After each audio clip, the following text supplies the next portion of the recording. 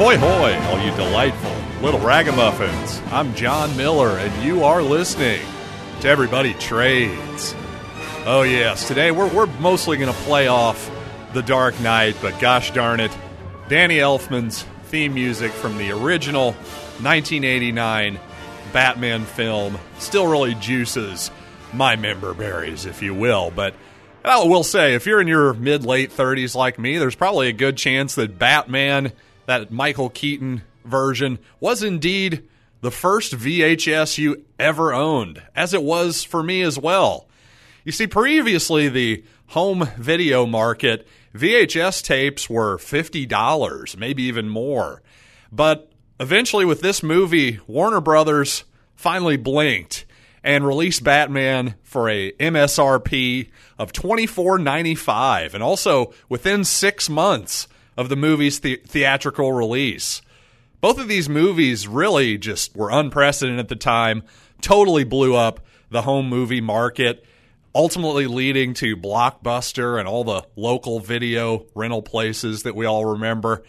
And also, even to this day, where we are with Netflix and DVDs and all that good stuff. And now, gosh, now a lot of times movies are available to stream after they've been released in theaters maybe 3-4 months ago. So, obviously, progress has led to increase in technology, dropping prices, and all that good stuff.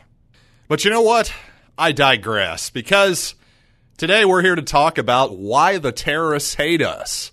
And I'm going to play off a famous speech and moment, a quote from the famous, well, really probably the greatest comic book movie of all time in the opinions of the nerd kingdom, and, well, maybe myself as well. I'll throw myself in there. The Dark Knight from 2008. Certainly one of the best movies of that year, and like I said, one of the best comic book movies of all time. Indeed, The Dark Knight was the second and most critically acclaimed of the Christopher Nolan Batman trilogy. And, you know what, let's just get right into it. Alfred, who is played by Michael Caine in this soundbite we're about to hear, is telling Bruce Wayne, played by Christian Bale, an old story from his military days, which he will explain the Joker's motivations. Criminals aren't complicated, Alfred. We just need to figure out what he's after. With respect, Master Wayne, perhaps this is a man you don't fully understand either.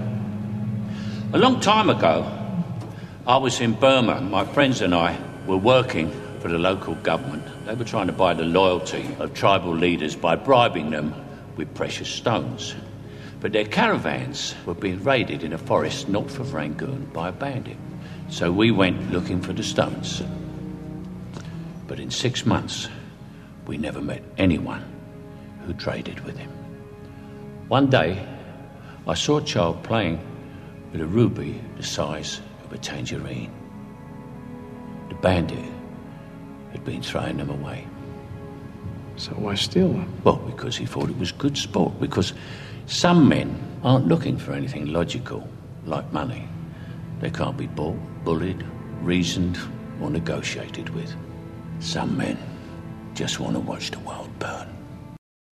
So basically, according to Alfred, there was a bandit, as he called him in Burma, who was simply taking all the rubies that Alfred and his friends, as he called them, were helping, again, out the local government, essentially bribing, right? Well, according to Alfred, this guy was a bandit, and the fact that he had no use for money meant that he had no motivation, essentially, that, like some men, he just wants to watch the world burn.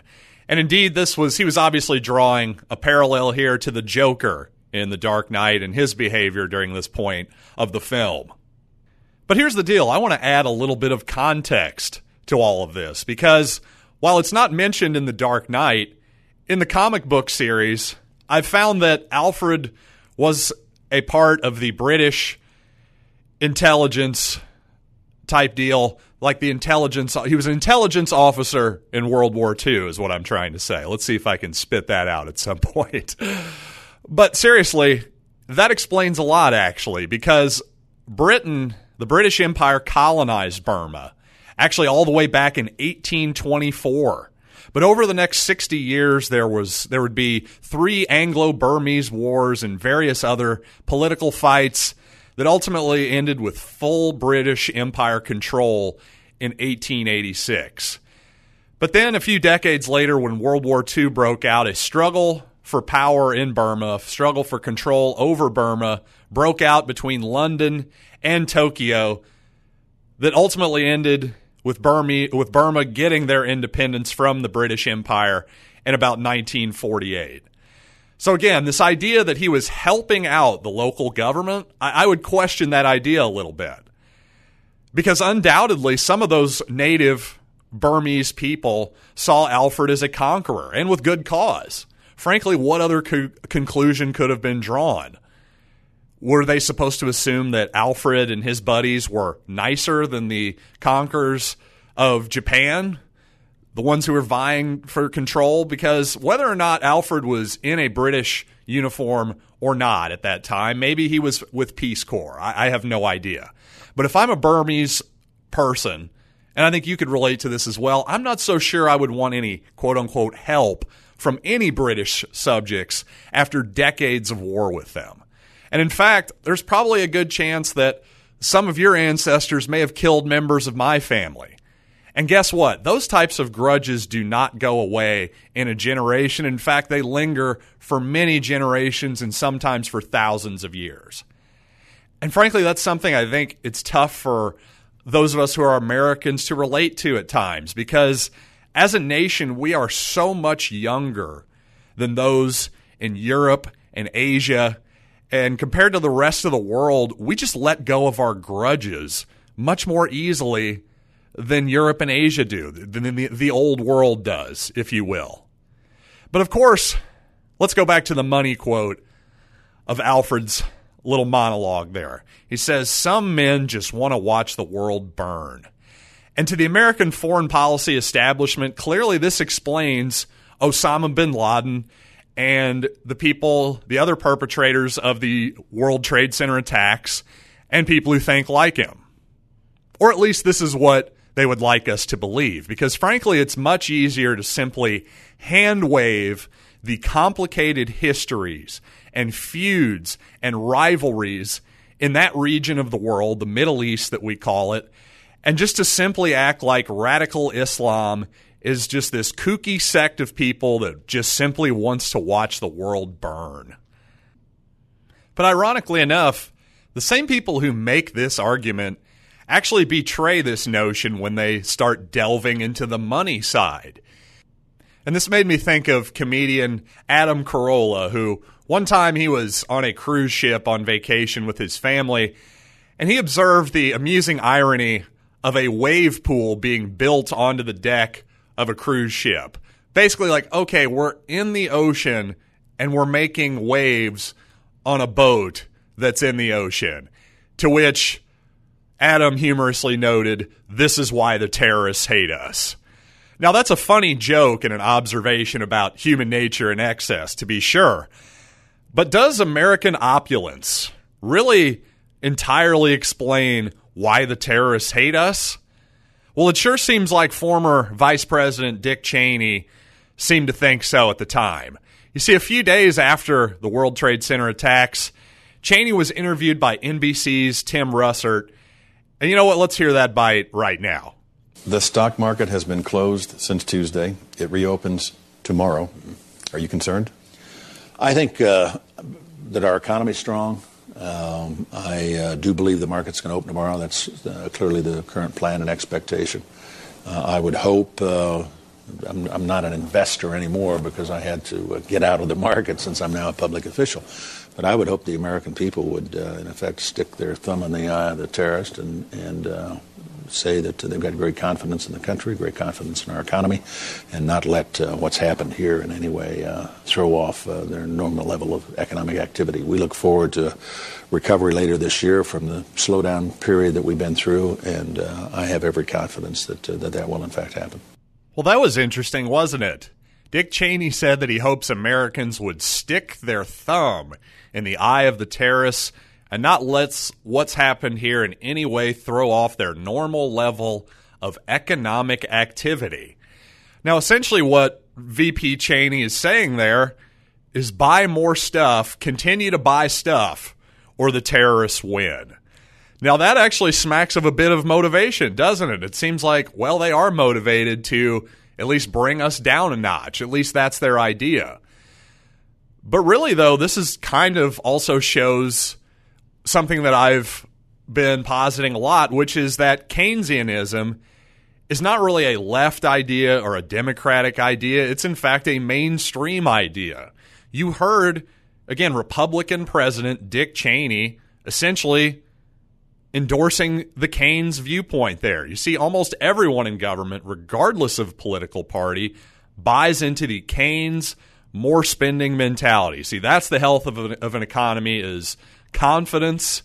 You heard him say confidence, and also a normal level of economic activity, meaning just spend, trade, trade. And of course the political establishment is going to believe this because why wouldn't they? Because from their perspective, more spending by the government, whether it's from direct taxation or indirect taxation via inflation, well, that just means all that stealing of wealth from us, that just means more and more power for them. So of course they go along with it.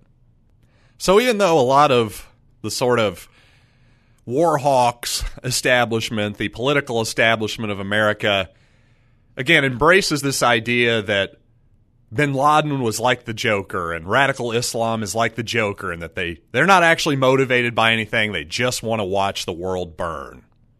Now, in order to explain, hopefully, maybe try to get a different perspective than Alfred's on who this bandit in Burma just might have been, I want to digress for just a second and remind you about the legend of William Tell.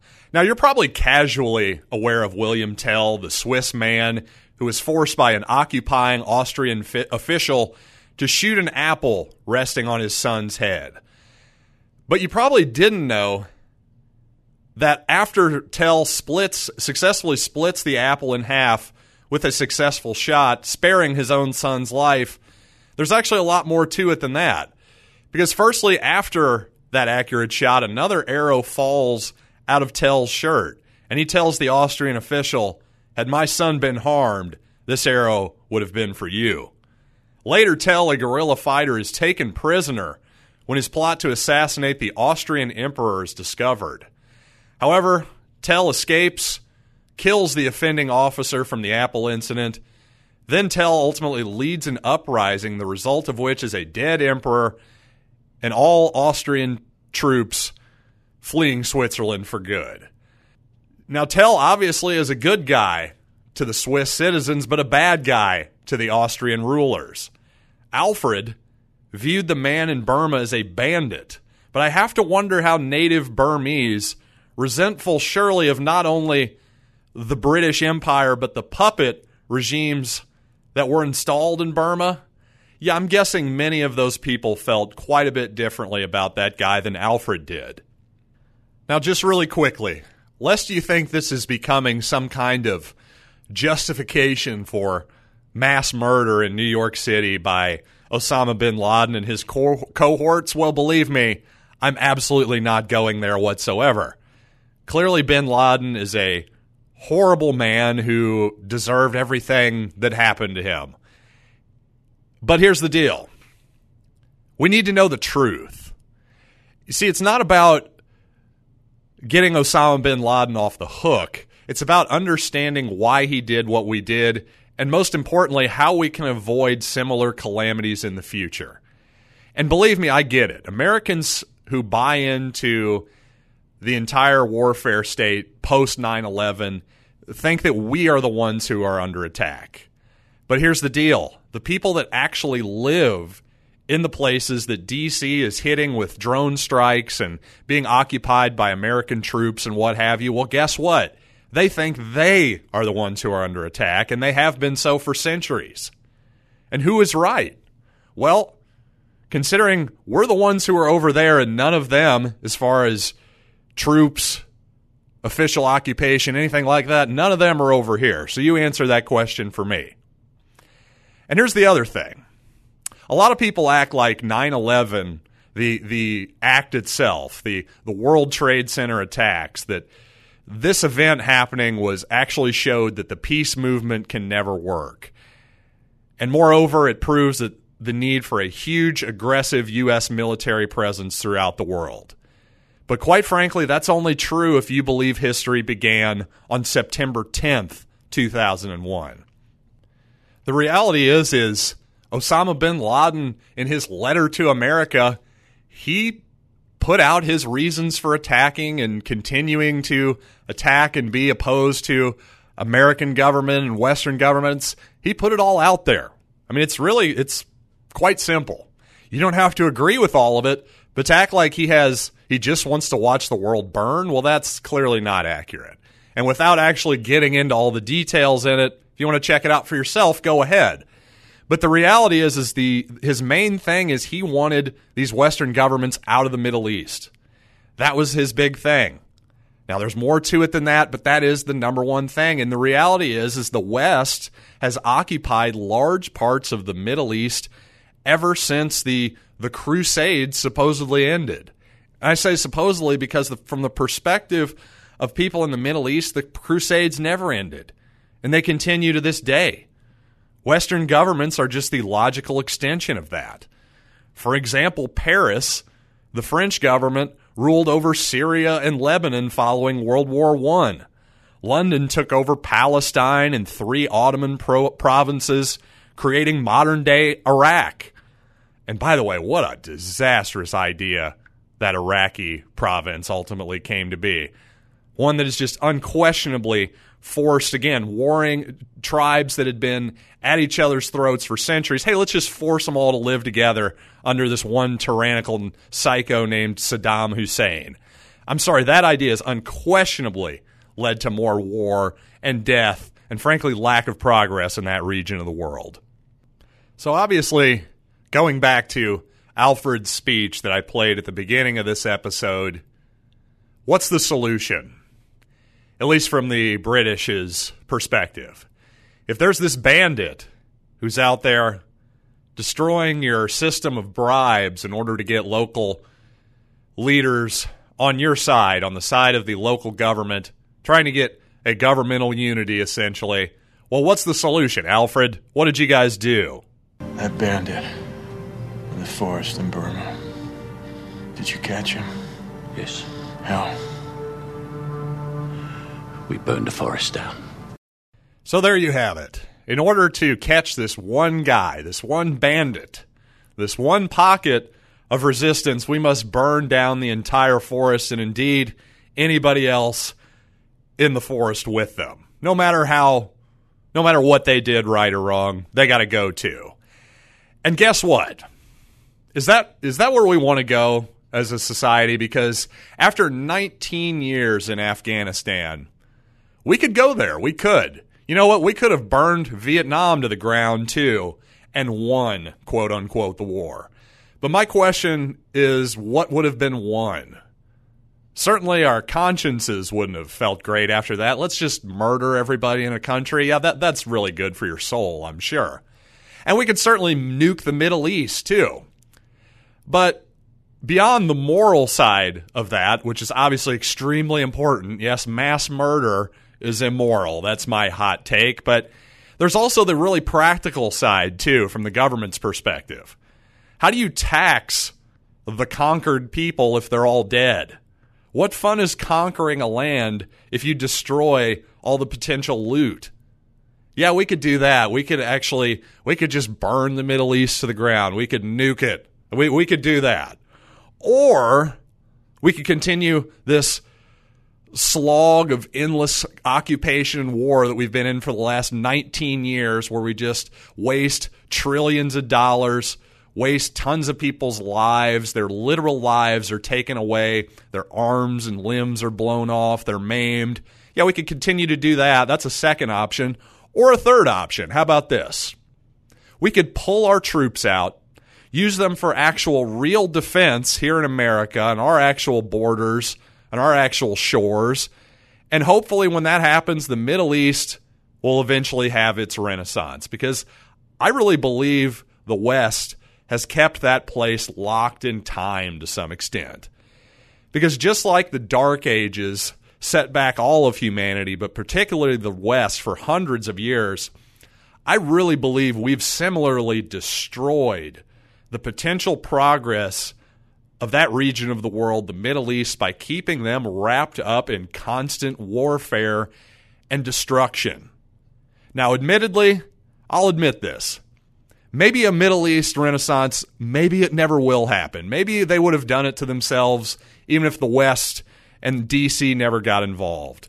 But to me, worst case scenario, even if that's true, at least I'm not involved. At least we aren't involved. At least America is not involved. At the very least, we've saved tons of our money, our children's lives, and our consciences will be clean.